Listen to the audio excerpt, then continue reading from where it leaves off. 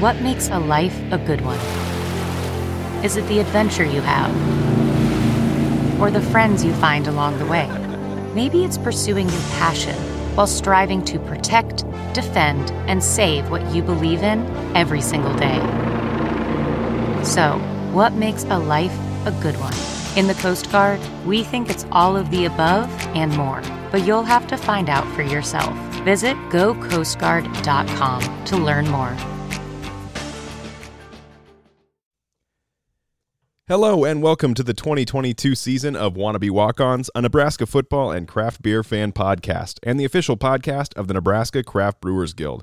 I'm Ben, and I'm joined by my good friend and co-host, Drew. Thanks, Ben. Each episode, we will sample craft beers, mostly local, some beyond, while sharing our unique brand of Husker Insight. We encourage you to follow us on Twitter, Facebook, or Instagram at Wannabe Walk-Ons for the most up-to-date show information. Please subscribe to the podcast on your favorite podcast platform, or listen to each episode on wannabewalkons.com. On this week's episode, Drew and I will sample beer from Taylor, Nebraska's Bootleg Brewers Sandhills Brewing Company, react to the Minnesota game, raise a glass to the North with a Michigan sportsman sip, and preview Nebraska's matchup against the Wolverines. I'm Ben. And I'm Drew, and this is Wannabe Walk-Ons.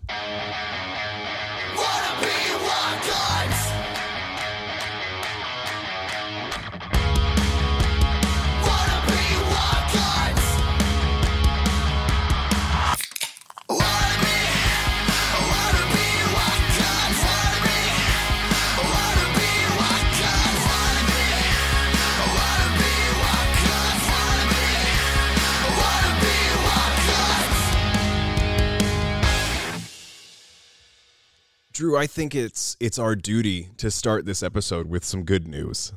What do you think? I think that would be great because I haven't gotten a lot recently, especially yesterday. So a couple of weeks ago on the podcast, we teased that we had some exciting things coming down the pipeline for how this podcast was going to continue to evolve and what we were going to do leading into next season. And we had a few things in the works, and we were able to finalize a pretty big deal, I think. A pretty big announcement. It is, yeah. So we are officially joining the Hurrdat network. We are going to be a part of Hurrdat Sports. We are going to be one of the podcasts that is available through Hurrdat. And yeah. Just excited for that. Yeah, kind of just for that opportunity. Just a woo, like it's a pretty cool win. There's going to be a little bit of a change going on to our podcast in that we are going to bring ads into play. That's simply part of the Hurrdat agreement. Is they're out here to try and share the message and get this out there. But Drew and I had a long talk about why we were going to go about making this change and why we were going to go about joining this network. And the reason we started the podcast in the beginning, we tell the anecdote anytime anyone asks, which is, how did this podcast start? And it was me going to you saying, let's do a Nebraska football podcast. And you said no. And I said, but each episode we're going to drink a different Nebraska brewery. And you said, I'm in. Yeah. It's always been about bringing attention to Nebraska craft brewers because it's a community that we absolutely love. It's one that we take advantage of nonstop. It's one that's opened its arms and its doors to us and just welcomed us in for no reason whatsoever. I mean, just it's true. That's true. They were very we've run into a lot of very generous and welcoming folks throughout the state. And so this is just another opportunity to hopefully spread that word further and engage with more people and get more people aware of what Nebraska craft brewing has to offer. Yeah. So the content, they told us, doesn't have to change, which was we can still be ourselves, which is, I don't know, for better or worse. You wanted us? Yeah. Cool. Well, we're happy to be that.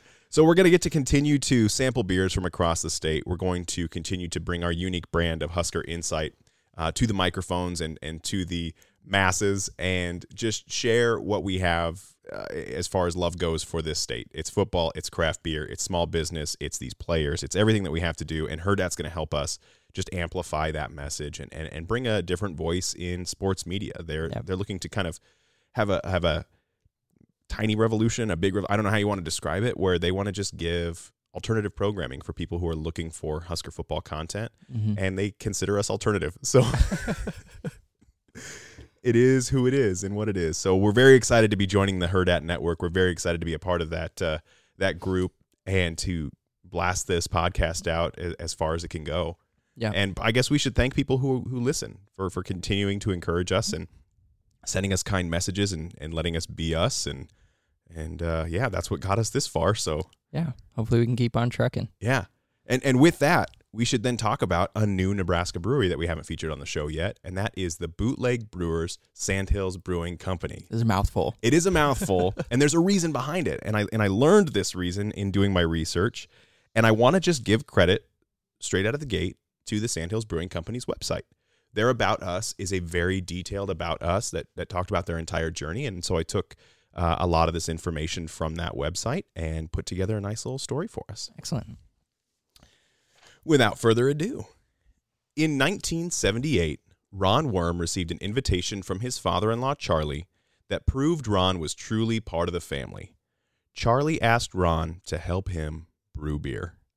As we talked about last week, ingredients were difficult to come by in the 70s and 80s, so their beer was made from blue ribbon malt and bread yeast purchased at the grocery store. Ron and Charlie lovingly called their finished product Musketeer beer. Not because they were fans of the Alexander Dumas classic, but because it was so musky, it brought tears to their eyes.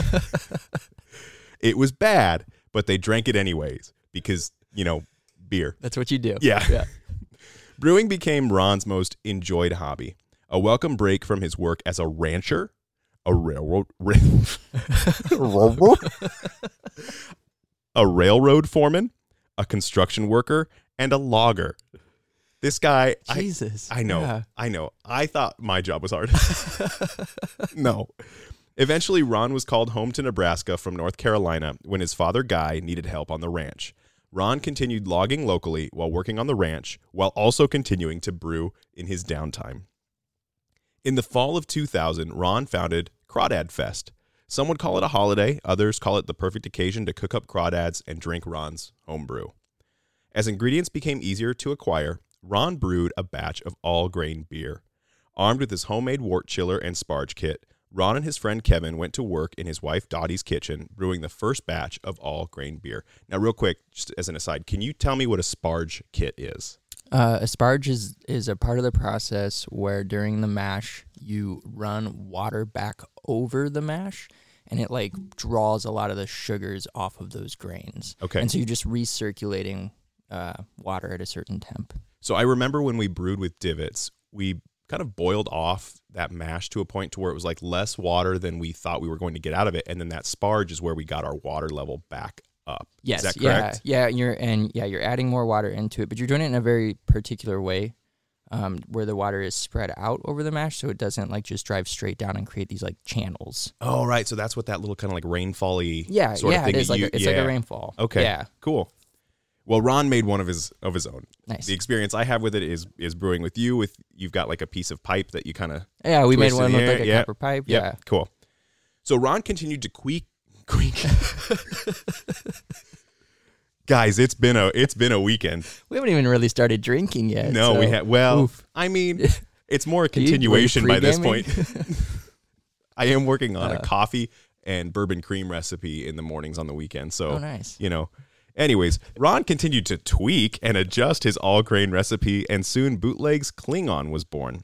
Klingon got its name because of the large amount of grains required to make this tasty brew, which also increased the ABV to about 7%. Easy drinking and high in alcohol can sneak up on you, and before you know it, you're looking for someone or something to cling on to. Nice. So not a Star Trek reference, just a trying to stand upright reference. And Klingon, I should note, is one of my dad's favorite beers. One of my dad's favorite Nebraska beers. It's a really nice wheat beer. Yeah.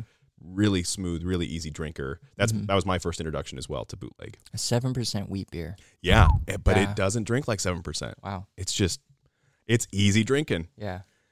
When word got out about Ron and his beer, people would show up at their ranch for a sip.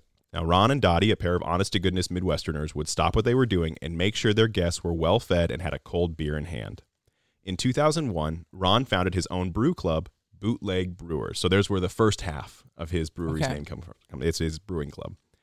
It was the perfect excuse to move from a 10-gallon to a 40-gallon brew system and eventually to the 20-barrel system he brews on today. In the fall of 2015, Ron's hobby took its final bow. Ron would no longer brew in his downtime. But don't get too sad for Ron, because in 2015, Ron became a professional brewer when he opened his own brewery known as Bootleg Brewers Sandhills Brewing Company in Taylor, Nebraska. Ron continues to brew the flagship Klingon while also supplying the masses with a robust English brown known as Muddy Duck, Sandhills Ale, Cream Ale, and the appropriately named jalapeno beer, Ass Blaster,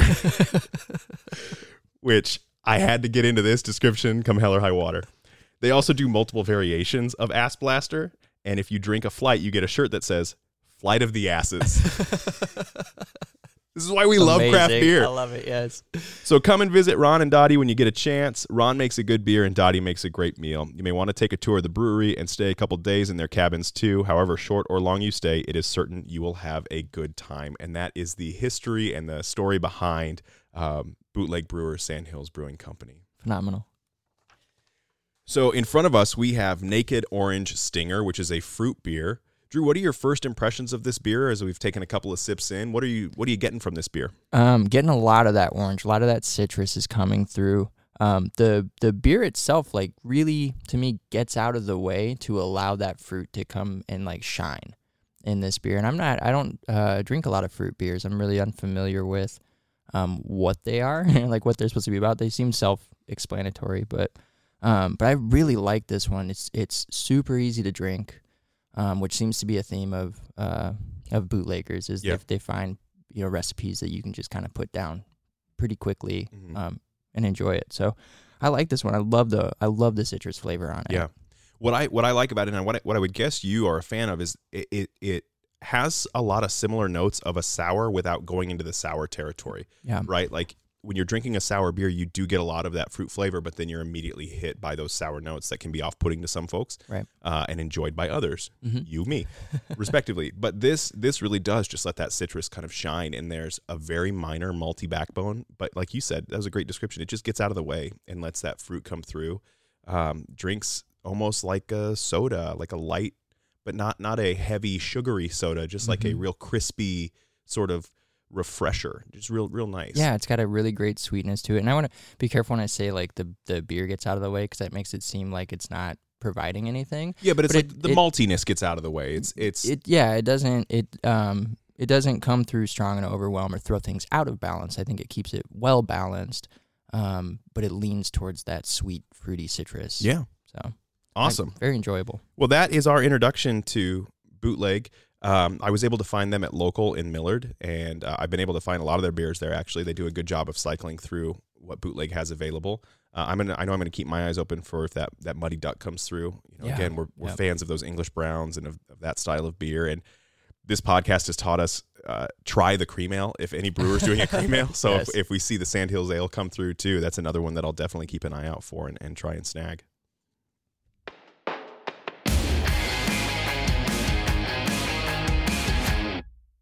I'm going to take my glasses off for this. I just don't want to see your disappointment and your sadness.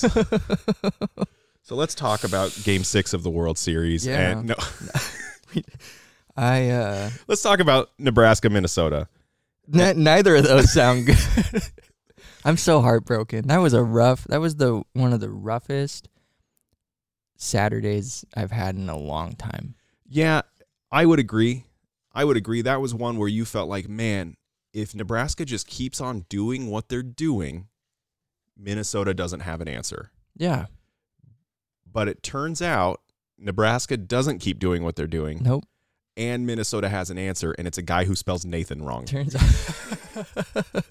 Yeah, I didn't even ever figure out what their quarterback's last name is. It sounded very Greek. I thought his last name was his first and last name, just in the length. And then they started calling him Athan, and I was like, I gotta look this up. Is this guy a tiny bug that eats crops? Like, no, that's an aphid. Like, what is this? Who is this guy? Yeah. Where do you want to start? Should we start?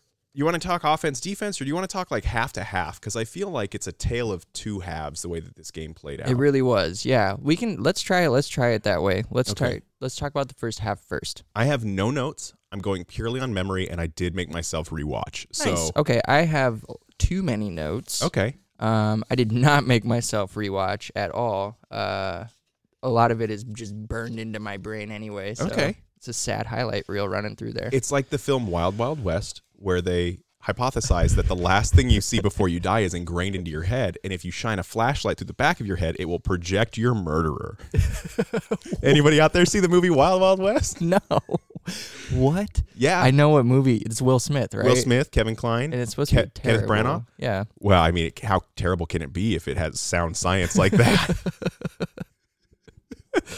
Oh man! All right, No, but so what they do is they take a guy's head who's been murdered, and they're trying to find the murderer, and they shine a flashlight through the back of his head. But then when the image projects, it's upside down because your retinas invert the so image. that is scientifically so correct. they rotate this head, and now it's showing the thing. Okay. So if we could shine a flashlight into Mark Whipple's head to find out what he's thinking. Okay, so let's dive in. Okay. Before we do dive in, I do want to say my mom reverse psychologied me, and I don't think she meant to.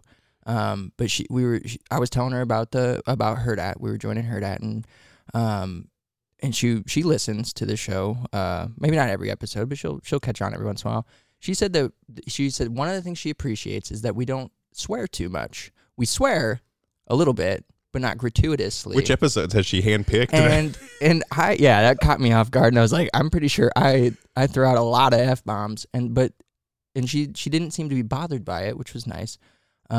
But I am now bothered by it after she said something, and so it's like a reverse psychology. She said, "Hey, you guys don't swear too much," and I thought to myself, "Yes, we do." Yeah. And now I think, but you did just pump the brakes. I noticed that you were going to throw one out there. I was going to throw one out there, but now I'm so aware of it. Well, hi, Kathy. So I'm going to try to I am going to try to get through this episode without throwing out any little F-bombs. Not big ones. Not the best episode to try it on, but here we go. Okay, so the first half. Yeah. Nebraska comes out of the gates. Uh-huh. They have a great opening drive. Yep. Anthony Grant had 60 yards rushing on that first drive or something insane like that. We get off to a 10-0 lead. I felt like that was one of the keys to beating Minnesota was make them play from behind because it's going to throw them off of their game plan. Our defense was shutting them down, looking great. Yeah. We go into halftime with a 10-0 lead, and then it flips. It completely flips. Yeah. It was the first time in 32 straight games that Minnesota came back from a 10-point deficit. Yeah, absolutely. A real heartbreaking thing to have announcers say, because as soon as they said it, you went, well, this game's over. Right. Hey, we're good at breaking those records. Yeah. As long as they don't put in their backup quarterback, we'll be fine.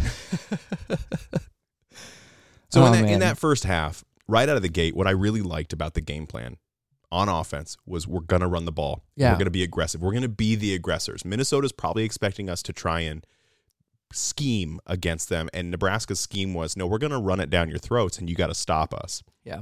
And it was working. Grant was running with that kind of aggression, but there were gaps. He was first run, he wasn't really touched until he got tackled. I'd say he had the longest play of the offense all day was that very first play. Yeah. I believe. So, the O-line was doing a great job getting him holes. I thought Purdy started off really, really great, but I think a part of that is because he was running the ball effectively too. Yeah. And so I don't think Minnesota was accounting for that going into this game, that Purdy would necessarily use his legs. We as fans of Nebraska think of Logan Smothers as the running quarterback, and Purdy is more of the guy that's just going to stand there and throw it. So, yeah, it felt like they had a really good game plan going into it. They were executing, and then something happened, and I don't know what exactly happened, but it just completely fell off the rails. I obviously don't have an insight into Mark Whipple's head. I don't have a flashlight pointed on the back of it to show me his game script. But what it appeared to be was that once we got the 10-point lead, Whipple was like, okay, now I can start showing off this offense. Now I can start dialing it into what I'm more comfortable with and how I manage a game. Mm-hmm. And I don't think it was anything that was like, he wasn't trying to go behind anyone's back or anything like that. He was just like, okay, now we've got a lead. Let me get into my pocket. Let me get to where I'm comfortable. And that comfort level deteriorated very quickly with 6 3-and-outs in a row, and then an interception. And when you watch the way that even the running game evolved, Nebraska went from being the aggressors to now trying to trick Minnesota into Nebraska running the ball, where they had those delayed handoffs. I hated those. They were so aggressive. We've already jumped to the second half. I almost did it. But that's to where that to me is the huge difference maker, right? And that's a mindset thing, in my opinion, where you're coming out as the offensive line, a group that has struggled. Just looking at the numbers, you don't even have to look at film. Just look at the numbers, and this group has struggled to defend against the pass rush. They've struggled to really make gaps and let running backs go, and they're being effective against this Minnesota team. And then you start calling plays where they're no longer the aggressors. Now they're sitting back and they're having to rely on the pass protection, even when it's a schemed run. And so now no longer are they creating gaps. Now they're trying to just decoy and hold up, and it doesn't work. Minnesota's too good, right? They're too good at getting into the backfield. They're too good at their defensive line getting back there. So you have to keep them on their heels. But when you let them come downhill at you, that's why that run game was not effective. Yeah.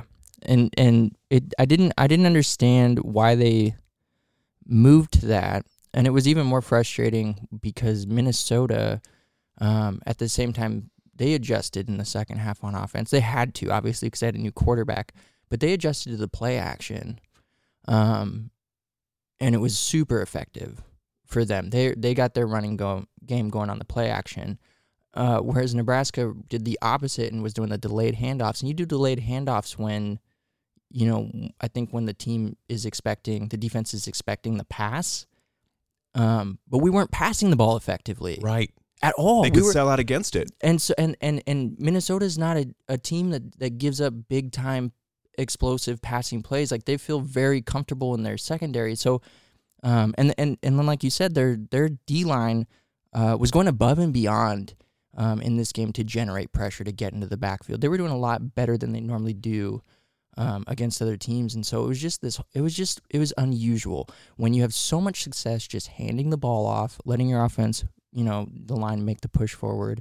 Let Anthony Grant create his yards. He had some really great runs where he showed incredible balance, breaking tackles, bouncing off of guys, hitting his holes. It was so simple, and Minnesota was surprisingly letting us have those simple rushes right out of the gate. And we just switched. We switched, and I think it probably has something to do with what you said with Mark Whipple, maybe falling back on what he knows best. And I think also, he wanted to show, that he was right, that Purdy's the guy. He wanted to showcase Purdy. He wants to showcase his quarterbacks. He wants to, do all of that. And it didn't go well. And I think that's unfortunate, obviously. That's a really nice way of putting it. I'm trying to restrain.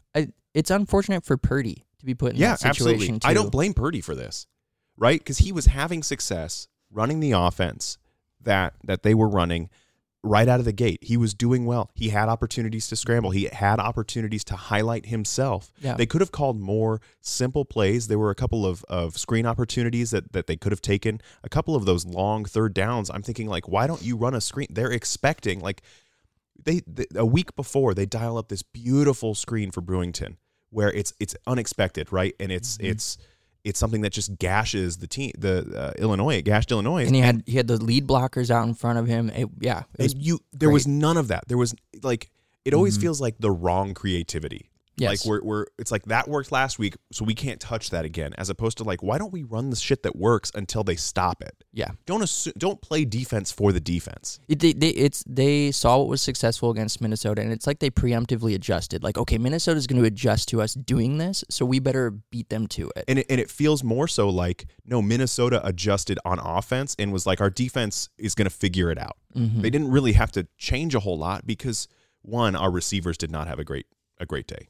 Nobody really shined, and part of that was the pressure, but the other part of that, there were a lot of drops. There were a lot of hands on balls that should have been brought in, and they're amateurs. At the end of the day, these guys are amateurs. Whether they get paid or not, they're still amateur players. They're not being paid specifically to play the game. They're paid for their name, image, and likeness, and so they're going to have drops. You've got to be able to succeed outside of that, and Minnesota didn't have to do anything. No, well, Minnesota had a lot of drops on their end too, big ones too. Yeah, big drops.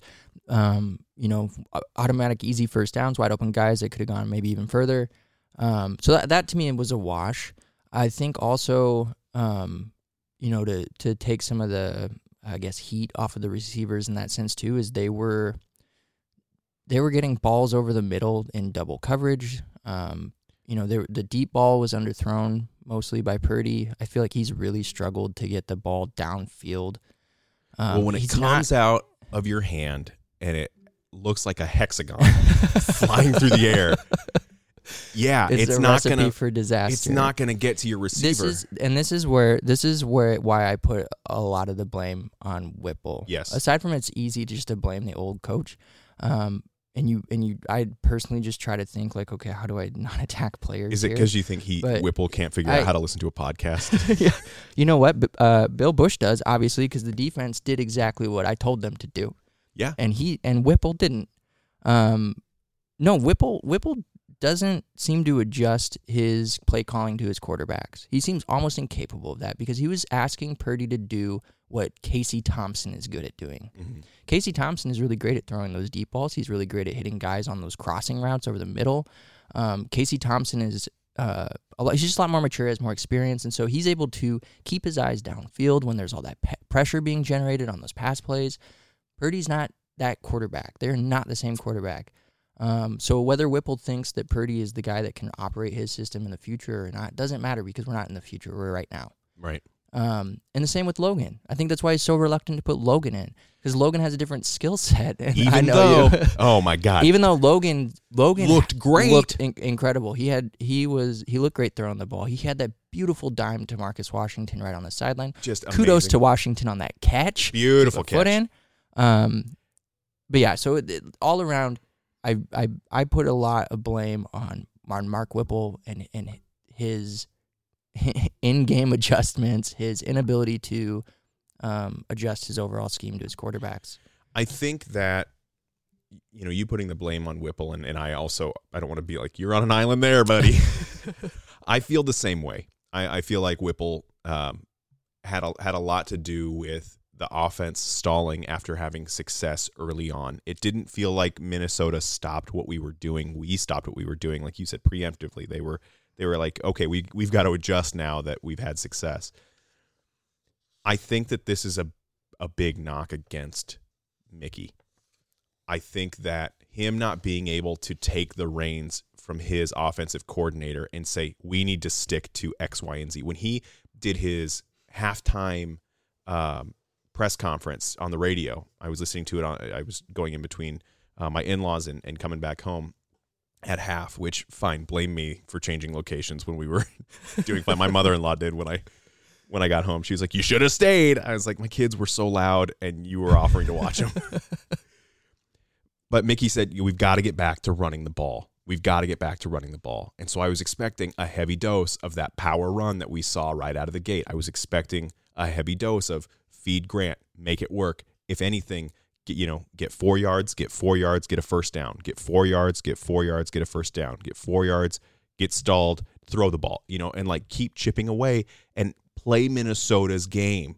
Run out the clock. Let's do that. I was expecting to see that, and we didn't get it, right?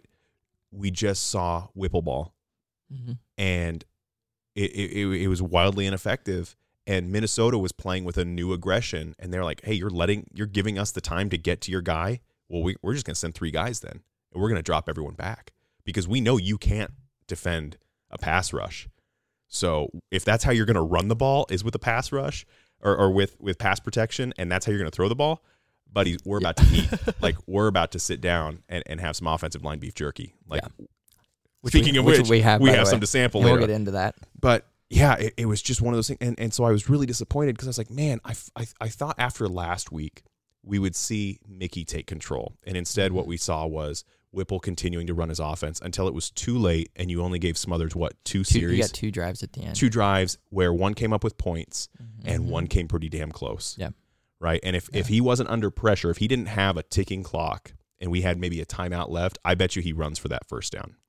I bet you he doesn't try and force that pass. He might have been worried about the clock in that situation. That's what I'm saying, is if he's more concerned with like just getting down and scoring and like keep getting first downs, if he had a little bit more comfort in the game, 1, we may not have been in that position, but 2, he might have had a little bit more confidence to get out of bounds. Yeah. In the post game, he said, I think Logan said he only saw 3 or 4 yards in front of him, which is a skill set that I don't even think I fucking have as a human to be like, no, if that guy runs this way and I run that way, then like I got 3 yards. If you're he has a linebacker in front of him, right, pushing him towards the sideline, and then you have the corners and the safeties over there who are manning up on your receivers, and so if you're trying to calculate in that moment, trying to like wait for your guy to get open, because you do want to throw the ball there, or you're expecting it. That's what you're planning on.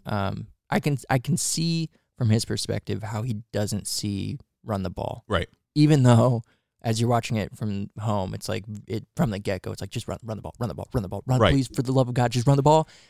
Yeah. The problem that I have though is Logan's going to get flack for that from people who are just quick to say who was in at the end and how did they not succeed. But you can't expect a kid who's been given limited snaps, who's been given limited game time this season, who was basically put out there and told, better go win us the game, to not try and win the game in that moment.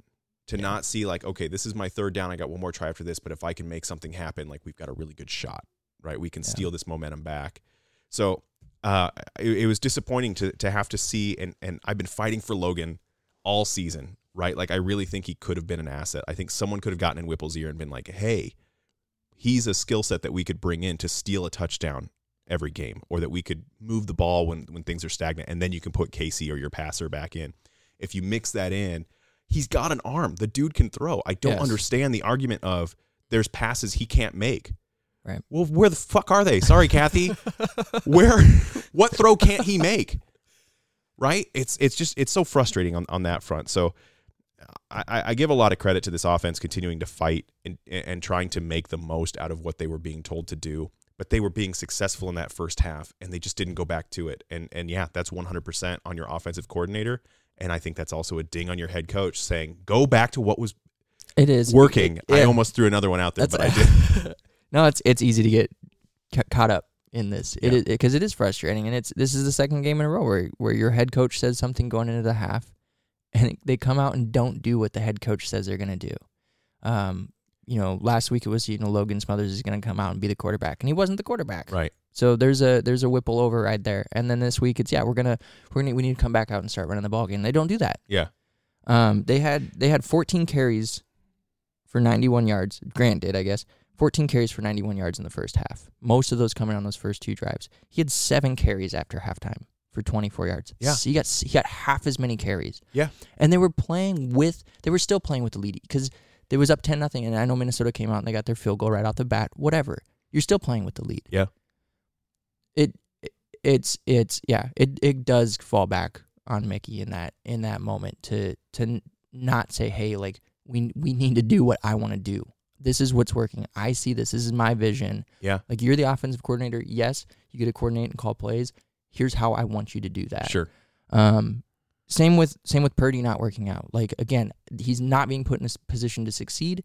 You have Logan, who's a very capable guy, who I think showed that on those last 2 drives. Why are we waiting? Why do we have to go 6 3-and-outs in a row and end it with that huge interception? Yeah, to make it a 2-possession game before we throw in another quarterback. Yeah, another quarterback who was your number 2 when Casey got injured.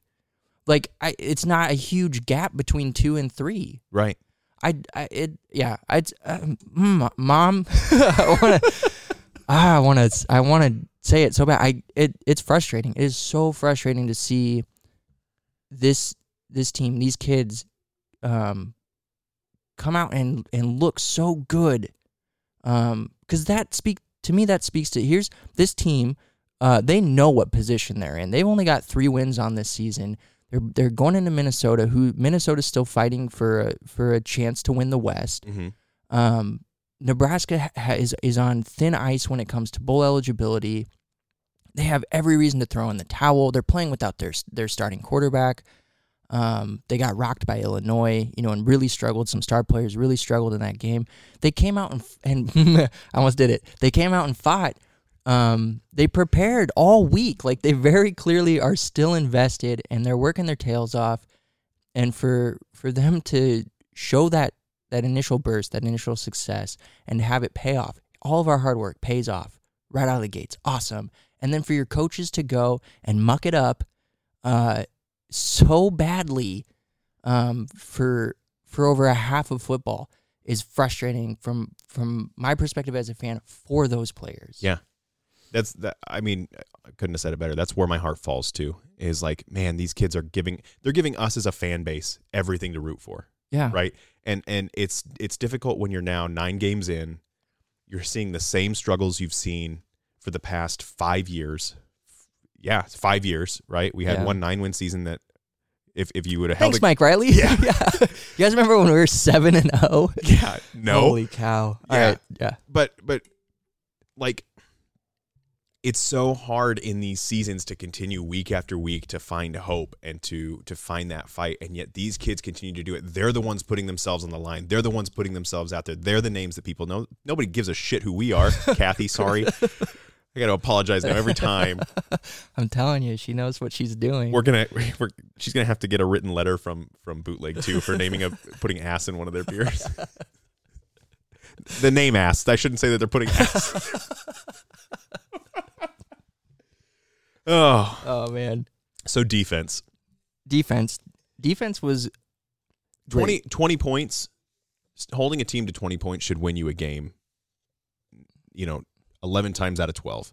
Yeah. Especially when you've got offensive weapons. Well, yeah, that too. But when you've got offensive weapons like Mickey's brought in through his recruiting this past year, when you've got guys like Anthony Grant who can run the ball, when you've got tight ends who are going to go in the draft, at least Vokalek will. You've got some real serious talent on this offense, and we should be able to score points.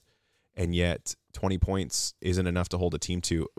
Man, it's just another week where it's a testament to Bill Bush and what he's doing. Yeah. I had a stat. I should have pulled this up, before while you were talking, and I don't know why I didn't. I'm just going to continue to delay until I find it. It's because I took my glasses off and you were mesmerized. Yeah, that was it, yeah. By my baby grays. Twinkle in your eyes. So the first 4 games, Nebraska gave up 35.5 points a game, 234 rushing yards a game, and they were allowing other offenses to convert over 50% of the time. In the last 4 games prior to Minnesota, so when Bill Bush took over, 25.8 points per game, so it's a full 10 points less, 147 rushing yards, almost 100 yards less on the ground, and offenses were only converting 34.4% of the time on this defense, and that held true in this game against Minnesota. When you're facing a team that they're not fully healthy, they're still missing Chris Ottman-Bell. But they've got Mo Ibrahim, who's been absolutely stellar despite being injured. He's running on a bum ankle, and he's still going off for over 100 and some odd yards a game, tearing it up. Tanner Morgan's a good game manager. Obviously, they have a backup quarterback that's more than capable of coming in and not just managing a game, but taking control and helping a team win. Our defense has really turned a corner, and you're seeing guys like, I think, Farmer and Buford back there and Malcolm Hartzog. You're seeing that secondary solidify, and they're playing a lot better. We've had some tough games against really great running backs, but I don't think that we completely blew it against these guys. There's never been a singular play where you're like, wow, the defense fell apart on that, right? There hasn't been any big gashes or big chunk yardage on the ground. There's been some big pass plays, right, which is bound to happen when you take shots, but as far as the run defense, it's been solid. And some of the stuff that was going on yesterday that Bush had schemed with, like the fact that they were only playing with like one defensive lineman, and they were like, okay, we know we can't get past this offensive line just with our pass rush or our defensive line. We're going to bring in some athletes now, and we're just going to bull rush you, or we're going to twist on you, and we're going to throw these stunts at you. And it just confused the shit. Robinson sack too at the very end of that half. Oh man! Regardless of the repercussions that may have lent to the rest of the game, but he beat like 2 All-American future NFL linemen and like just bullied him, and then just gave Morgan a kiss, just right in the face. Yeah. But yeah, he was doing great.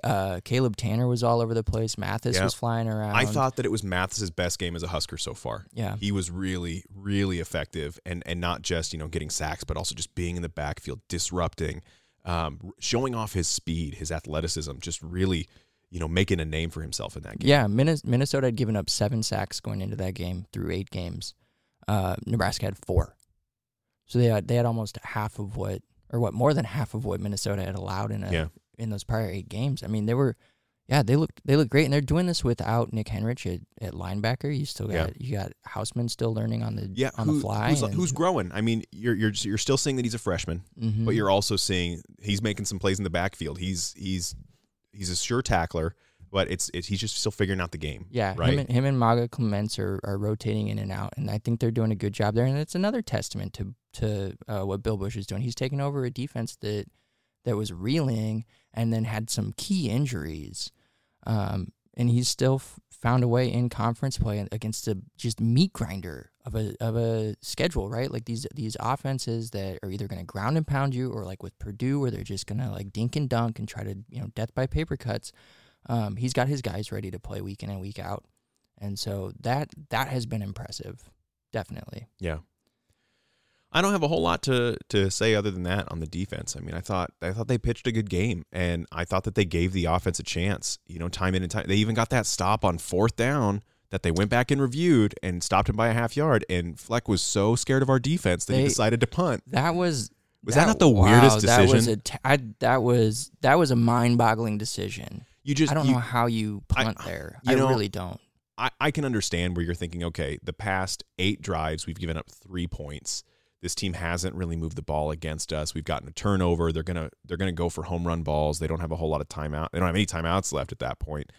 So I'm sure he's like, I trust our defense. The defense has been playing well, but also it's kind of like, why didn't Illinois just run it down our throats? Why didn't they just line up, put 88 in motion, and just run behind their tight end like they'd been doing all game? Like, we knew it was coming. They knew it was going to come.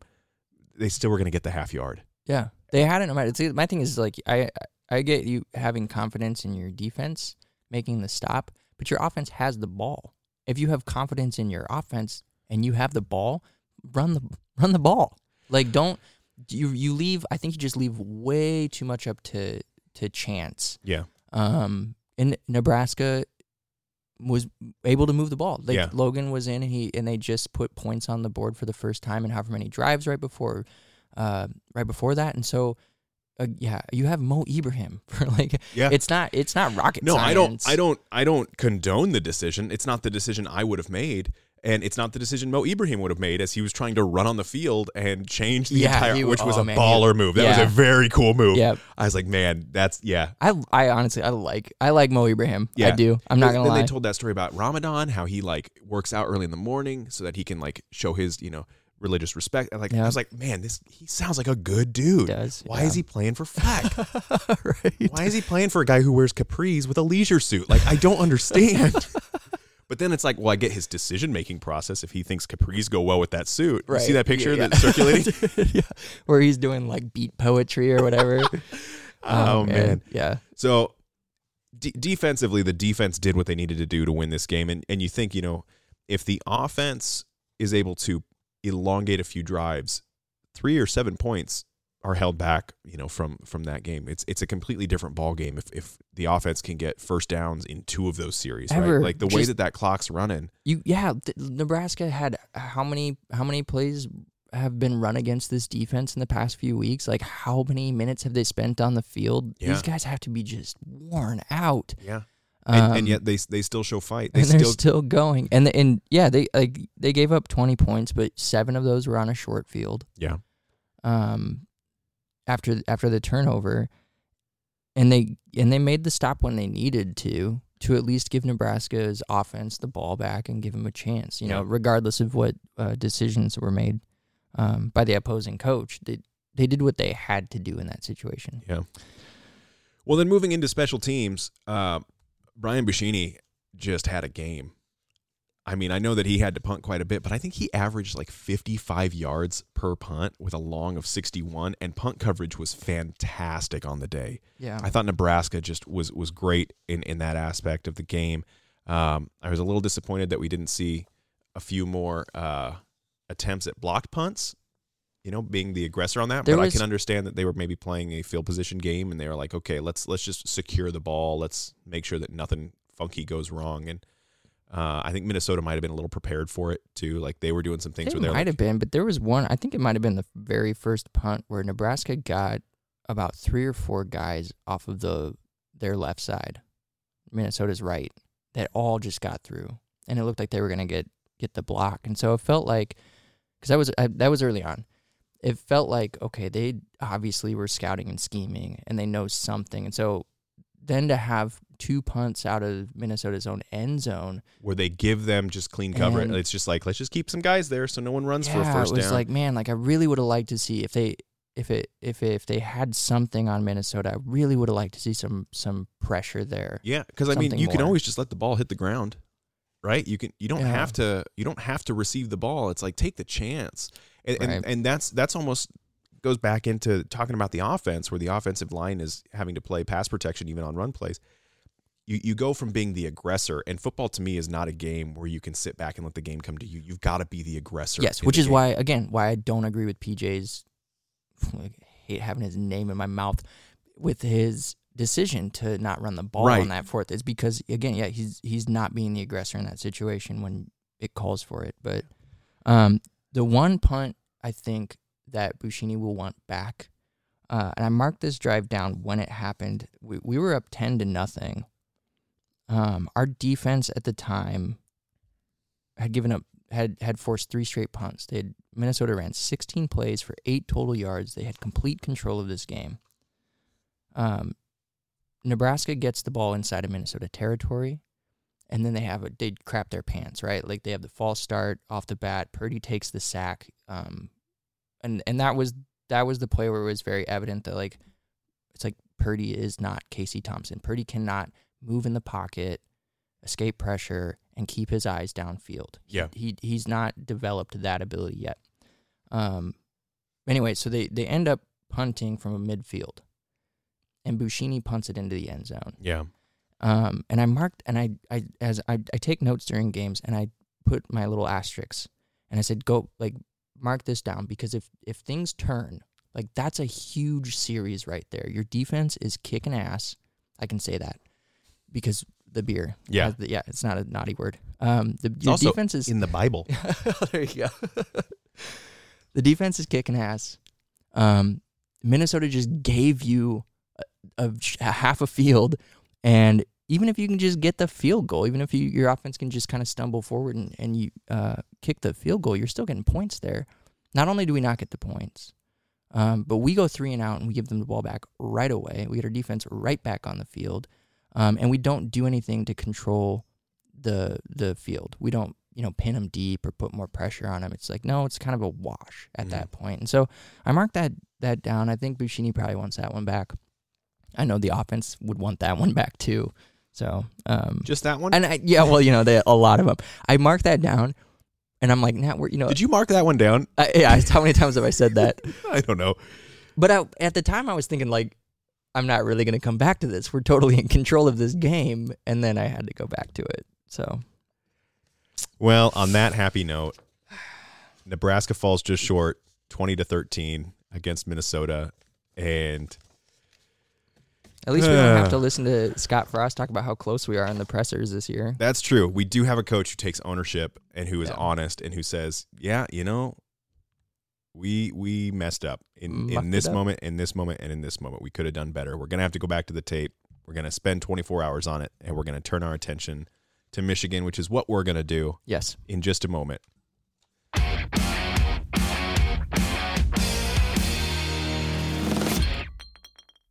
Before we move on, we want to take a quick moment to talk about our show partner. Way to have your ducks in a row. Our show partner is the Nebraska Craft Brewers Guild. As we mentioned at the top of the show, Wannabe Walk-Ons is the official podcast of the NCBG. The Guild is a professional organization that protects the craft brewing industry in Nebraska. The Guild's main focus is to encourage folks of a legal drinking age to drink Nebraska beer through promotion, education, and events. The craft beer industry has a $600 million impact in Nebraska alone. When you drink craft beer, you're supporting small, local businesses, something that's important now more than ever. If you're a fan of craft beer like we are, you can support the NCBG by joining the Nebraska Beer Alliance. Being a member gives you access to exclusive discounts, Nebraska beer merch, and members-only information. You can learn more about the Nebraska Craft Brewers Guild, find local breweries, and join the Nebraska Beer Alliance by visiting nebraska.beer.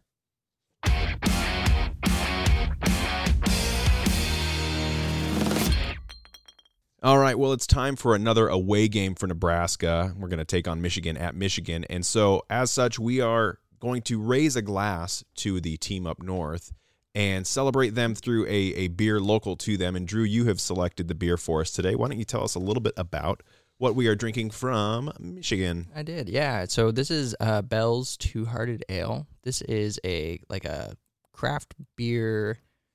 I don't know if there's a Mount Rushmore of craft beers, at least in the IPA realm. This would be on it. Okay. It is. It's all Centennial hops. It's a dry hopped IPA.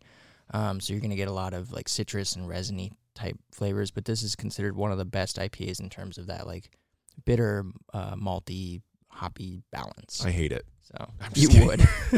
No, this is really nice. You mentioned the citrus notes, and I was like, oh yeah, I really do pick up on that. It's like a tropical, orange peel sort of vibe going on through it, but then it does come with some of that dankness. Like there's a little bit of that resin flavor that comes through that really balances everything really nicely. So you're not getting a ton of sweetness or a ton of bitter. You're getting kind of a nice palette of all things. Yeah. So it's a really nice, clean, easy drinking IPA, which IPAs don't always get that description. Like you don't always call an IPA easy drinking. Yeah, I would say like this almost leans to me back towards a pale ale than it does towards like the IPAs that you find on the market today. Yeah, I can see it. I think the box described it. What is it, American IPA, or the can says it's an American IPA. Yeah, so it's something that does feel very like familiar, but also feels complex enough to where like you can find it if you want to go searching. So that pale ale comparison, it's like, yeah, I could see a pale ale drinker being like, yeah, that's good, but that's as close to an IPA I want to get. But yeah, this is really nice. Yeah, it's a good one. So Bell's is a great brewery. They've got a lot of good options. I think I've got their porter at home as well right now, and so Michigan obviously is known for their beer. Michigan's they got some a few good beer. Heavy hitters. Yeah, they do. They're full of them. We were talking about this episode, and we were describing, talking to each other about what beer should we drink as our sportsman sip. We were not struggling to find options. Yeah, we were not limited in. When so my dad recently visited Michigan. Yeah, and he texted me from a brewery, just a picture of him drinking a beer, and I was like, hey, I need to get beer for the sportsman sip for the Michigan episode. I'll send you money. You mind just grabbing me whatever they got? And he goes, sure. And he gets back from Michigan and he doesn't get any beer. He brought no beer back. And I was like, that was such a great opportunity to get, something we couldn't get. Yeah, something new and different. But at the same time, Bell's is obviously easily accessible here in Omaha. It's pretty much everywhere. So yeah, Bell's is a very established name. You find them in grocery stores, in craft beer stores, liquor stores. You name it, you're going to find Bell's there. And if it's from Michigan, there's a really good chance that it's a solid beer, because I haven't really found a whole lot of bad beers that come out of Michigan. Just Agreed. Like right now, there's not a whole lot of bad football coming out of Ann Arbor. Right? Ooh, yeah, that's true. Although, the Sparty beat Illinois. We could talk about. Or was that the Nebraska curse? Because I think it's the Nebraska curse. Do you know the numbers on the Nebraska curse? Because I've been keeping track. Have you been keeping track? Let's hear it. I have. When we did, when we were previewing Purdue, that was part of my prediction was, hey, Jeff Brom, don't beat us because your team's going to go in the tank if you do. Yeah. That's still holding up. So right now, following a Nebraska game, teams are 5-19 following Nebraska after a win on their season. If they lose to Nebraska, they're 7-8. So you got a much better chance of having success. Of the 9 teams to play Nebraska, only North Dakota has a winning record since they squared off. Oh my gosh. That's embarrassing to everyone else. All of you are doing terrible. North Dakota has gone 6-2 since playing against Nebraska. It's a good season. Good for them. It's very good for them. Attaboy, Bubba Schweigert. The next best team, Georgia Southern, is 3-4. Oklahoma 2-4. Rutgers is 1-2. Nobody else has won a game after after playing Nebraska. Northwestern, Purdue, Illinois, Indiana are all 0-4. Teams who lose to Nebraska are 0-5 following in that very next game. Win. That win against Nebraska. Teams that win. Yes, yeah. You said teams who lose against Nebraska. Oh, sorry, yeah. That's a much smaller sample size. Way backwards. Yeah, if you beat Nebraska, you are guaranteed to lose your next game. 0-5. Oh my gosh. So we'll see what happens with Minnesota next week.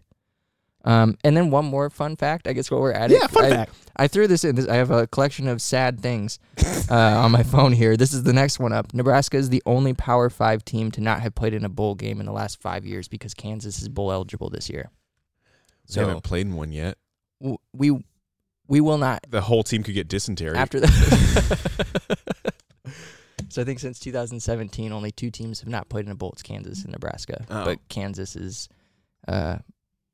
They've opted out of not playing in bowl games. They were like, you know what, we're gonna we're gonna win. We're gonna go ahead and get in there. So Nebraska's the new Kansas. Hey, that being said, there's still 3 games left on the season. So moving into talking about Michigan football, I'll start off with just the facts, and then we'll dive into talking about all the facets of the game when it comes to the Wolverines. So on November 12th, Nebraska travels to Ann Arbor, Michigan to take on the Michigan Wolverines at the Big House.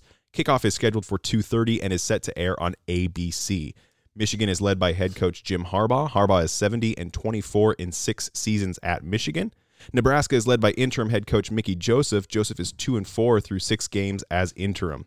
Nebraska will face Michigan for the 11th time on Saturday, with Michigan holding the 6-4 advantage. Vegas has Michigan as a heavy favorite with an opening spread of 24.5 in their favor. So I want to note that you type out your just the facts before you do it ahead of time. Yes. Before we have all the information, so you leave some blanks. Yes. In your notes, and then you fill them in with pen. What is typed out, which you were willing to assume was, quote, Vegas has Michigan as a heavy favorite. Yeah, the heavy part. Yeah, that I still had that. Yeah, that you knew. And well, so part of it was I'll let you behind the curtain. Okay, let's have a conversation with the Wizard of Oz. I knew they were going to be playing Rutgers. Rutgers has had kind of a rough spell. Yeah. The past few games. I didn't think that Michigan was going to struggle in the first half against Rutgers, but then Michigan didn't struggle in the second half at all. And Rutgers decided to just not show up in the second half, which is the pot calling the kettle black. So I assumed, and Michigan's a great team. I really like the way that Michigan's playing football right now. I really respect the way that Michigan, I'm careful not to say I respect Harbaugh, because there's too many pictures of him like playing catch with players without a shirt on and stuff like that. Like I just sleeping on their couches. Yeah, I mean the guy's weird, but he's a little offbeat. Yeah, a little's putting it really politely. So yes, I did put down that Michigan was going to be a heavy favorite, and I'd be delusional if I didn't think that was going to be true. That's fair. Okay, that's fair. Michigan's offense.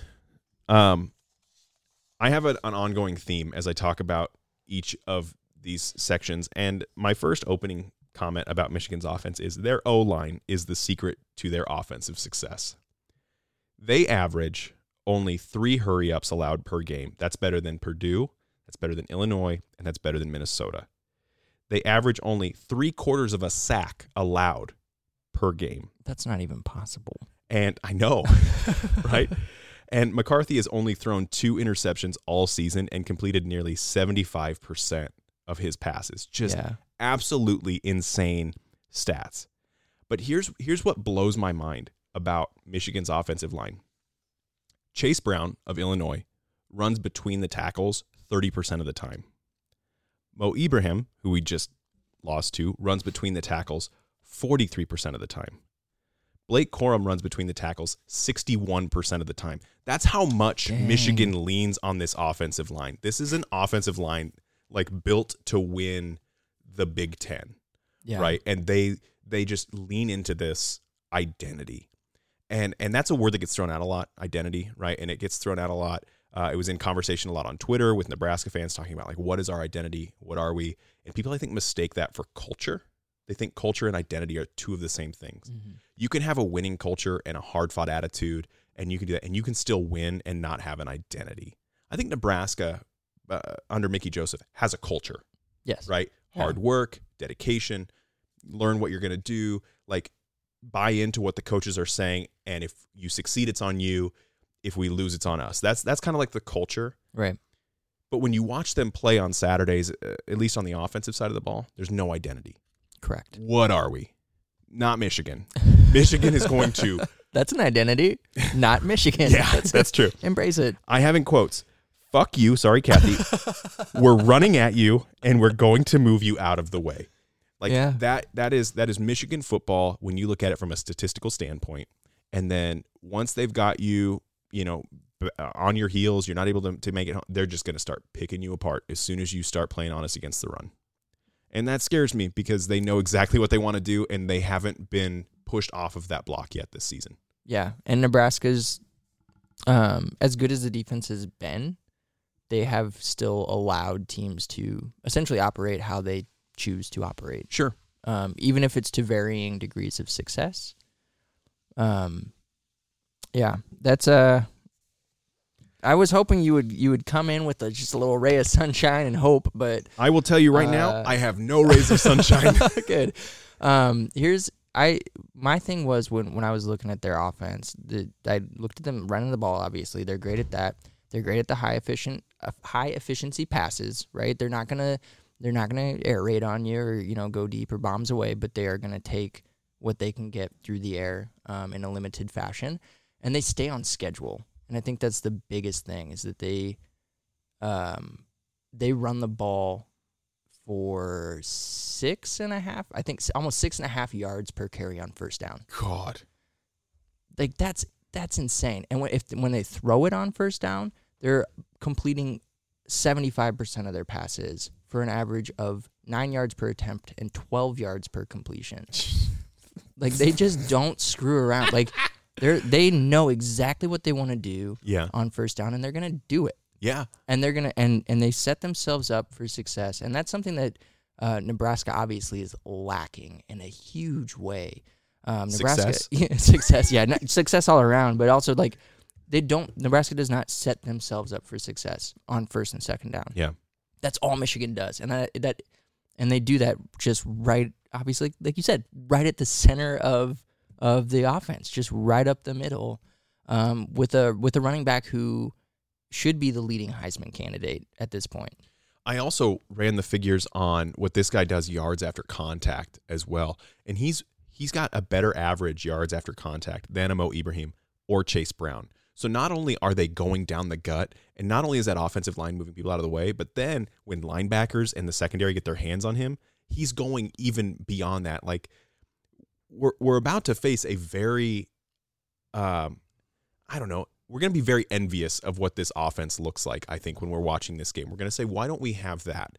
Michigan had a similar slump, and they were able to come back full steam, find an identity, find a guy who led on that front. And now they're running an offense that is just really decimating opponents. And you might look at the first half of that Rutgers game and they went into that game with, they were behind. They weren't behind, right? They were just setting up their game. And they're like, we're going to stick to who we are because who we are has worked for us. It worked for us last year. It's working for us this year. And it's going to be our key to success is believing in our identity. That's also culture. Believing in your identity is culture. Mm-hmm. Having an identity is your fucking identity, right? Yeah. Trusting, like being able to fall back on what you do, having confidence in the plan is such a huge part of executing the plan. Again, that's just a differentiation between culture and identity. Is like, I know what I'm going to do. I believe in what I'm going to do. I'm going to go out and do it. And when it's not working, I'm going to keep doing it because I know that it's going to work. Yeah. Do you have any negatives against Michigan's offense? Because I do. Good. I do not. Oh, okay. So, I don't really. I don't have any, but I will say, so Blake Corum, their running back. Yes. I know who he is. I don't know if you know about him, though. He had 5 straight games of 25-plus carries for 120-plus yards going into Rutgers. Yeah? That streak ended against Rutgers. Yeah. Yeah, because he only ran 20 times for 109 yards and 2 touchdowns on them. I would be so embarrassed. If I was Blake Corum, I wouldn't even show my face in Ann Arbor this weekend. Right? I would say I'm taking the weekend off to find myself. Embarrassing. Yeah. So embarrassing, because now his streak is 6 straight games of 20-plus carries and 100-plus yards, and that sounds terrible. Oh, my gosh. Yeah, and his 16 touchdowns, it leads the nation, but it's tied with someone else. Oh, can't even get first place, can you, Blake? What else? Oh, this is interesting. I don't know if this matters. They have their top 8 wide receivers, Uh-huh. again, they do not lean on their pass game. Sure. They utilize it to an incredible effectiveness. Yeah. They just don't lean on it. Top 8 receivers, they all average 10 yards or more per reception, but none of them average more than 60 yards per game. Well, that was interesting. Losers. One of the guys that I have to look out for is their tight end, Luke Schoonmaker. Schoonmaker? I don't know. Yeah. He's got 28 of his 30 catches have come on first or second down this year. Okay. So just heads up on him, guys. So I don't know. I'm assuming Bill Bush is listening. On third down, just leave him uncovered. Don't worry about saying. Yeah. Don't worry about. That's one less guy you got to cover. Yeah. 11 against 10, found their weakness. Moving on to talking about Michigan's defense. Michigan's defensive line is their secret to defensive success. Does that sound familiar? I don't feel like these are secrets. I feel like everybody knows these things. Okay, so these stats I compiled before the Rutgers game, so I'm not taking that game into effect. Okay. But Michigan's entire defense has racked up the following stats before Rutgers: 29 quarterback hits, 92 quarterback hurries, and 34 sacks. 77% of the quarterback sacks are defensive line sacks. So we're not talking about linebackers and secondary. We're just talking about their line getting home. 79% of the quarterback hits came from their D-line. 84% of the quarterback hurries came from their D-line. This defensive line gets home. This defensive line is aggressive. They play downhill, and they are coming at you. And it's similar to what was successful against Minnesota that Nebraska was calling, right? We're going to be the aggressors in this situation. We are going to make you uncomfortable. We are going to throw at you as opposed to play against what you're playing, and they do it to great effect. So I have, in quotes, "Fuck you, we're running at you, and we're going to move you out of the way." But then I was like, okay, but those stats sound great, but let's compare them to Nebraska. Now, this was before that first half Nebraska had against Minnesota, where Nebraska was very effective getting home. They threw a lot of different stunts in there. They were very smart with how they mixed that up. But again, Michigan had 29 quarterback hits through 8 games. Nebraska had 19. 92 quarterback hurries, 76 for Nebraska. 34 sacks versus 15 for Nebraska. That being said, Michigan has seen 20% fewer passing plays than Nebraska's defense.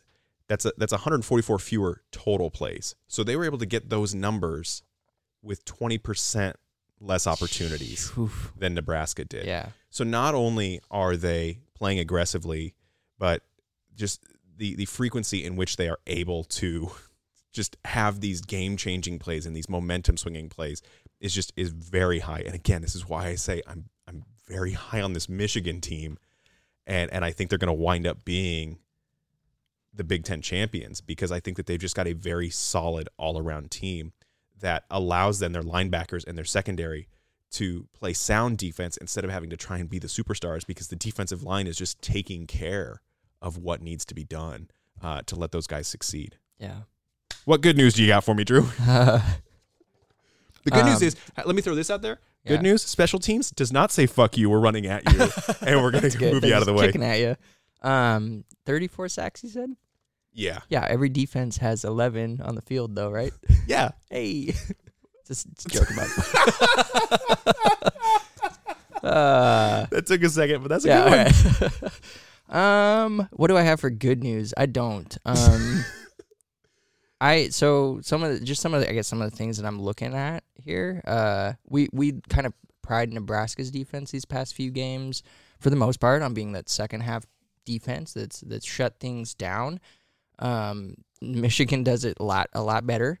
So their past 4 games, they have allowed 48 points in the first half. This includes Rutgers. The past 4 games, 48 points, which is still not a lot. That's 12 points per game. Yeah. Second half points allowed in those 4 games, 3. 100? 3. Penn State has 3. Had 3 against them. Indiana, Michigan State, Rutgers all put up goose eggs. So this is a defense that not only are they really, really good to start, but then they just get that much better. They get better. That's pretty incredible. They don't just adjust half to half. They are, what makes them so dangerous is they adjust in the middle of a play. I was watching a game against Michigan State, and watching some highlights, and guys would, they would have their pre-snap coverages that they would be in charge of, and the play would develop, and the ball would go out to like a wide receiver, and you would see a corner or a safety break off of his guy and come flying to the ball. They make incredible in action reads just to move to the ball and to react to other teams. It's incredible, man. I'm trying to find something good.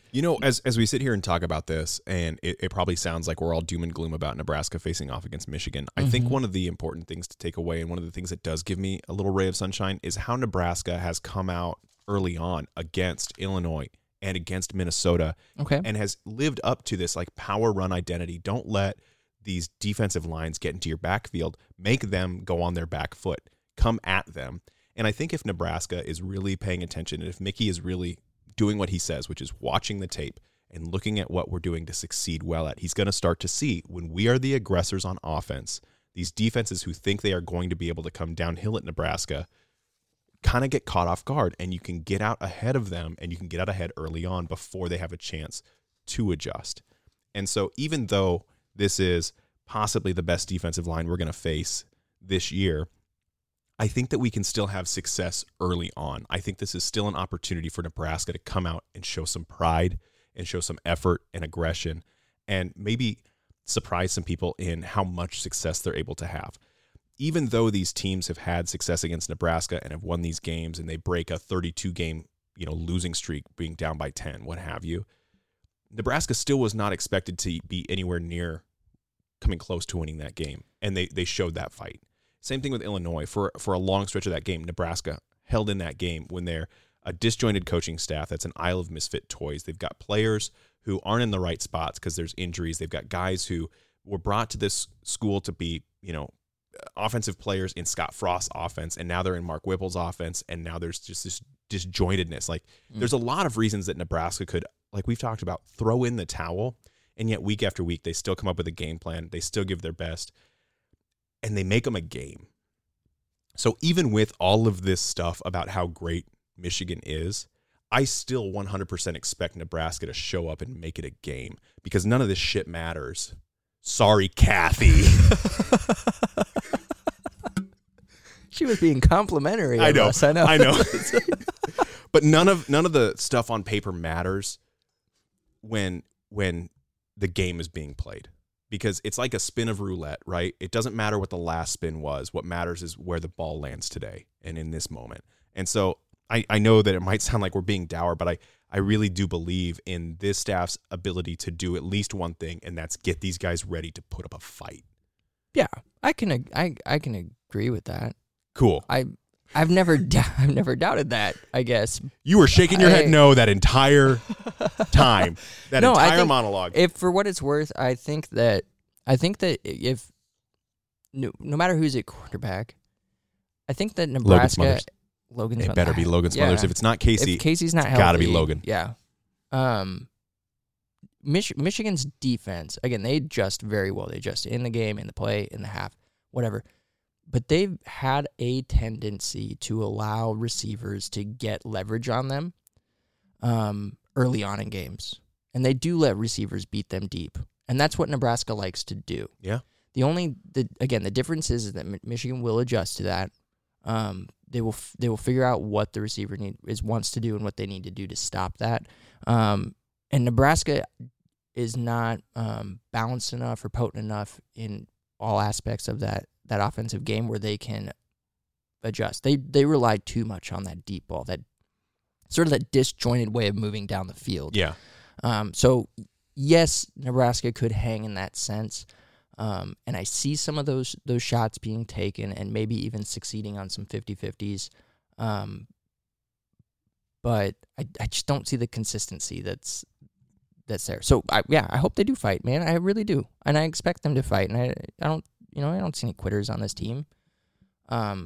Michigan's just good. They are. They're very good. They're just that good. So yeah, it's not dour to a point where it's like, screw this team and feeling sorry for yourself. It's just this is reality. It's just the reality of like our team is on a skid right now. They haven't been able to put it together with this hodgepodge coaching staff since the Rutgers and Indiana wins. And Michigan's not the team where you want to try to figure it out. So on either side of the ball. Yeah. Well, for special teams, I have that Michigan's special team line is their secret to special team success. How about that long snapper, huh? Wouldn't it be crazy if I had real stats on that? I don't. I just thought it was funny. It was so funny. Jake Moody is really good as a field goal kicker. He's good from anywhere on the field, 50 plus all the way down to, he hasn't had a try from within the 20 because Michigan's been successful in the red zone. Yeah, we didn't even talk about how we don't need to. Successful. We don't need to talk about that. I mean, do you have the stat ready, or is it going to be another 5 minutes while you no, search it out? No, it really is. Like I think they scored. They score over 90. I think it's close like 96, 97% of the time they score in the red zone. It's something stupid. It's stupid high 90s. I'm pretty sure that when I looked up Moody's stats, he has not had a field goal try within the 20. Yeah, it's because they can run the ball. And not only can they run the ball effectively in the red zone, they don't pass the ball very much, but when they throw it in the red zone, they have some big-time targets. Yeah. They've got a big wide receiver in Cornelius Johnson, and they got a big tight end that they can throw to. So sure, on first and second down, but not on third down. If they don't get to third down, they score. That's the point. Stop! That being said, are you ready for the best positive I found? Yeah. Brandon Franke has a higher touchback percentage than Michigan. This game's a lock. Go Big Red. Brandon Franke is an incredible kicker, and I hope he gets more than 2 opportunities to kick the ball. Yeah. Wait, is that the fewest kickoffs a kicker could have is 1, right? At a half. Yeah. So, I mean, we're gonna score 1 at least when they put in their reserves. that was too harsh. Oh my God. I have more faith in Nebraska than that. I'm sorry. Yeah, I really do. I love that our introduction to this new Herdat audience is just, man, these guys really hate Nebraska, but they love Michigan. Good beer, great team. I think one guy said he respect Harbaugh. I got it in for the khakis. I don't know what to tell you. Anything that you have on their special teams? No, I wrote down that special teams matters in all games, but it matters especially in close games, and that this ain't going to be one of them, which is just further piling on. I think that we have the ability with special teams to not make a drastic play that flips things, because if you're gonna stay in a dogfight with a team that is as heavily favored as Michigan, and you're climbing the mountain the whole game, the last thing that you want to do is have a special teams mistake. Yeah. Either a blocked kick or a muffed punt, missed field goals where here's your chance at just putting any points on the board. Mm-hmm. You don't want to give anything away on special teams. And I think Nebraska has shown that they can be generally pretty sound in that regard. And so at least for special teams, I think their job in this game is to not create a blowout early. Yeah. If that makes sense. Absolutely. And I think they can do that. I really do. I believe in that. Perfect. Well, yeah. Shall we move on to our game predictions for the should. Michigan? Yeah, the Michigan. If I can find mine. How about I start while you find out where you... I got one. I feel like you said you have a doozy. And so... Well, I mean... So, all right. I got mine. Mine's short and sweet. I didn't say it was a doozy. I said mine's the most batshit insane one I've written. And I've written some insane ones. Yeah. All right. Yeah. See, and so doozy is a synonym for that. Yeah. Okay. Here we go. Northwestern hung with Ohio State last week. Rutgers gave Michigan all they could handle early, taking a lead into halftime. It's like they say, any given Saturday. Just not this one. Not for us. Oh my God. Be sure to thank Alabama and Clemson for losing this past week, as Michigan will not feel the need to go for style points. They play a safe game to ensure the win. Michigan 40, Nebraska 20. Oof. I don't think it's going to be close. I don't think it's going to be a complete embarrassment either. Yeah. I think it's going to be another game where you can look at some playmakers. You can maybe look at Anthony Grant. Hopefully one of our receivers has another big game, or like Bootleg has a good game where it's like, okay, like these guys are still plugging away. They're still putting up some good stats. They're still making us cheer on plays. They're not giving up. I think that really, like, as much as I hate to say it, like, as a fan, like, you want to win. Like, that's it. Like, that's the bottom line, right? That's everybody wants to win. You want to win. And that's what ultimately it all boils down to. But with a team like this, where it's like, man, you feel like you see the writing on the wall with a lot of things. I just want to see them continue to fight hard and play hard, and they, who knows, they might surprise people. Well, when I read my prediction, just remember that Michigan was a playoff team last year, and we took them to the wire last year. So it's true. That's a distant memory. Is it? Because it was fresh in my mind. Names are a funny thing, aren't they? Take my last name, for example, Klingemann. Klingel is the German word for bell, and man, spelled with 2 N's at the end, is the German word for man. You could assume, based on my last name, I come from a long line of bellboys. But if you dive deeper into Germanic language, you would come to find out that Klinge is German for blade. So either my family lineage includes insecure bellboys who drop the L and attempt to sound cool, or, more likely, my family history includes a proud knife-making tradition. Pretty neat. So what if we apply this same detective work to Jim Harbaugh? What would his last name tell us about Nebraska's trip to Michigan's Big House? Well, Harbaugh is the Americanized version of the German Harbach. Harbach is a variant of the Mid-English Harbage or the French Herberge. Those familiar with Mid-English or 13th century French can already smell the punchline. Harbage or herberge both were occupational names for the keeper of a large lodging house. On first glance, it would appear Jim Harbaugh was born with the perfect name to be the keeper of the big house. But turn just one more page, and you find the Harbage or herberge weren't masters of the house or keepers of the inn.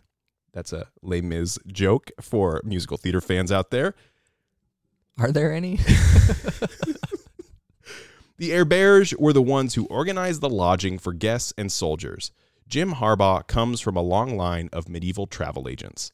Now you might be saying, that was in the past, almost 1,000 years ago, to which I would say, I'm a Husker fan, baby. All I have is the past. So let's march into Ann Arbor and pound on the gates with the fury and fight of 85 soldiers looking for a place to claim as their own. Then we will find out if Harbaugh is truly the keeper of his house or simply an Arthurian-era precursor to Expedia.com.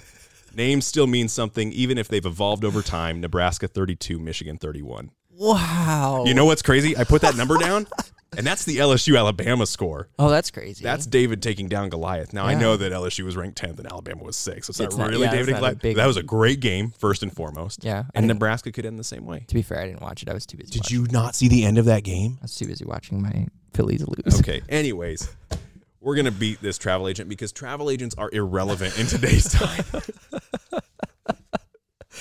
Oh man, that was a fun prediction. I like that one. I'm just not going to give up hope. It's my team, and I'm not saying you are. That's not me projecting that you're giving up hope. I'm just saying that when it comes to the 30 seconds or the minute that it takes me to read my prediction, you will not hear me say Nebraska is going to lose. Yeah, that's great. I good for you. I know it is like a good for you. Like way to hold on to Bless your his heart. And I'm not gonna like drag myself and like, I guess I gotta watch another like Nebraska loss. No, like I'm gonna go into it excited about this game. I mean, it's even like all things aside, it's Nebraska versus Michigan. Like this is on the 25th anniversary. Yeah, it's like a big like helmet game is what you would call it, right? Nebraska's helmet's a little scuffed right now. That's all. It's got some grass stains on it. And maybe the ends and Michigan's got the best helmet in college football, arguably. Arguably, it's a pretty good helmet. It is a nice helmet. It's to me, this is weird. It's too weird. It's too out there compared to like. What are you talking about? It's got like the weird little wings and the stripes and stuff. Because Wolverines have wings. And it makes no sense to me. But it looks good. It looks fine, but like all the other overall uniform, it's Tulane. But if we're talking about like specific helmet, Michigan's got a pretty good helmet. I don't know. I don't know. Like to me, like for college football, it's just the clean classic. Like Alabama's got a nice helmet, numbers on the side. Nebraska's got a nice helmet. It's got a N on the side, right? Yeah. The Buckeyes, they get the little stickers on their helmet. I hate those stickers. You hate them? I hate them. See, and I like it's silver with the red stripe. I don't mind the helmet. What I hate is the stickers, and the reason that I hate that it's stickers is it almost took kind of the allure away from helmets, where everyone's helmets are decorated with stickers. They're not painted on. because you can see the stickers over the air vents. And I hate that. I hate that. Like, that bothers me so much. Not a fan of stickers, huh? And it's just a guy who puts stickers on a helmet. Like, it's like a guy who went to some pizzeria in the 90s and got a sticker out of the coin thing.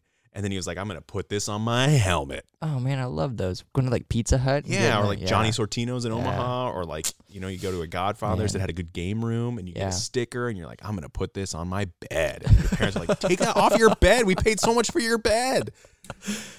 Okay, but it says skate till I die. You're not a skater. I know, but it said skate with an 8. Should be a fun game. I hope so. Yeah, it'll be fun to root for the Scarlet and Cream. There you go. Well, pivoting away from talking about football games specifically, we've done a lot of talking on this podcast about how we're both in support of NIL, how we're both huge fans of players playing and representing Nebraska, how like it is an honor and it's something that we respect a whole lot about these kids putting themselves on the line. I've made some NIL purchases. You've made some NIL purchases, and you've brought one of those purchases along, which is well, you know what? I don't want to take the thunder from you. Why don't you tell us what you brought, Drew? So the Pipeline Jerky just came out. It's they just released this. It's homegrown meat. Right out of the ground. Right? Just homegrown. They planted the meat seeds.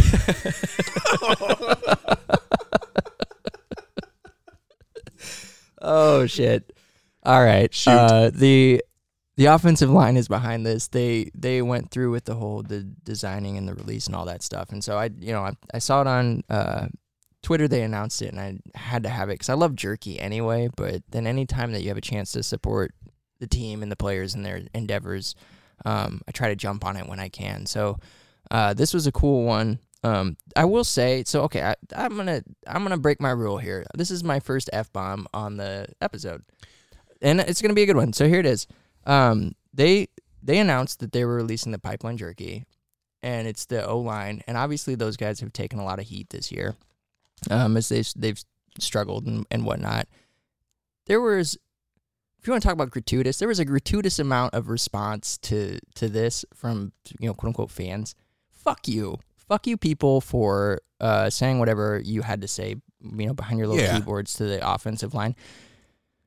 All the jokes and the quips and whatnot was just so fucking unnecessary. Like, stop shitting on people. Just don't be a shitty fucking person. Just be a good person and support your fucking team, for fuck's sake. So anyway, that was 5. I was counting it. You just man, you've been boiling up. Oh man. So yeah, if there's anything more frustrating than watching Nebraska blow a 10-point lead as the coaches make a bad game plan and adjustments, it's more frustrating just to watch quote unquote Nebraska fans shit on their team. Like just don't do it. Just don't be a shitty person. Anyway, no, we're gonna try this. I love jerky. They have beef jerky, which is a peppercorn flavor, and then they also have pork jerky, which is a honey barbecue.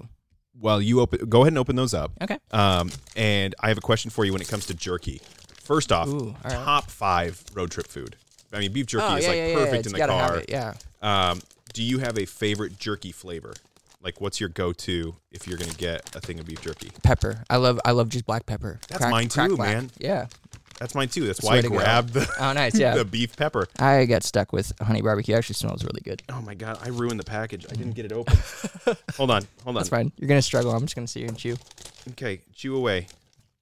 I can't get this bag open. Oh my god. There we go. If Ben has one complaint about Pipeline Jerky, it's the bags. This is so good. Peppercorn's nice, man. Yeah. If you have the opportunity to look it up, Pipeline Jerky, they have their own website. You can buy it directly from them. Obviously, it supports Nebraska's offensive line, and not just these guys, but moving forward into the future, and any opportunity you have to support these guys. My favorite hat is my beef jerky hat. Yeah. I will proudly be wearing that when we go to the Iowa game in Iowa City. Yep. I want to. That's been my. Actually, it's a funny story because I actually ran into Cam Jurgens' parents at a trade show, and I complimented this taller gentleman, very, very broad and very strong and somewhat intimidating, but very nice guy. And I was like, I really love your hat. Like, I think that Cam's done a great job with his NIL. That's a really cool hat. He goes, oh, thank you. It's my son. And I was like, oh. Well, I'm going to put my order in now, sir. Yeah. But I saw the hat in person. I was like, man, that's great. So, yeah, the beef jerky's fantastic. Yeah, they did good. Yeah. Awesome. Well, Drew, I think we should put a bow on this episode. It's been a good one. It's been a fun one. It's been effing fantastic. Yeah. And that does it for this week. We want to thank everyone who tuned into this week's episode. If you have anyone who you think would enjoy a listen, we would truly appreciate your recommendation. Don't forget to follow us on social media at Wannabe Walk-Ons and subscribe to the podcast on your favorite podcast platform. If you'd like to call in and leave a message on the Wannabe Talk-Ons hotline at 402-427-0258, you just might be featured on our show. But we also recognize that some things are failed experiments and that maybe we should stop trying to make fetch work. I repeated that joke from last week because I thought it was funny. Remember to do your part. Drink local beer wherever you are. If you have any breweries you would like us to sample on the show, visit wannabewalkons.com to submit your recommendations. Join us next week as we react to the Michigan game. Join us next week as we react to the Michigan game, preview Wisconsin, and sample beer from Corn Coast Brewing in Lincoln, Nebraska. Thanks for listening, and as always, drink Big Red. Drink Big Red. Fuck.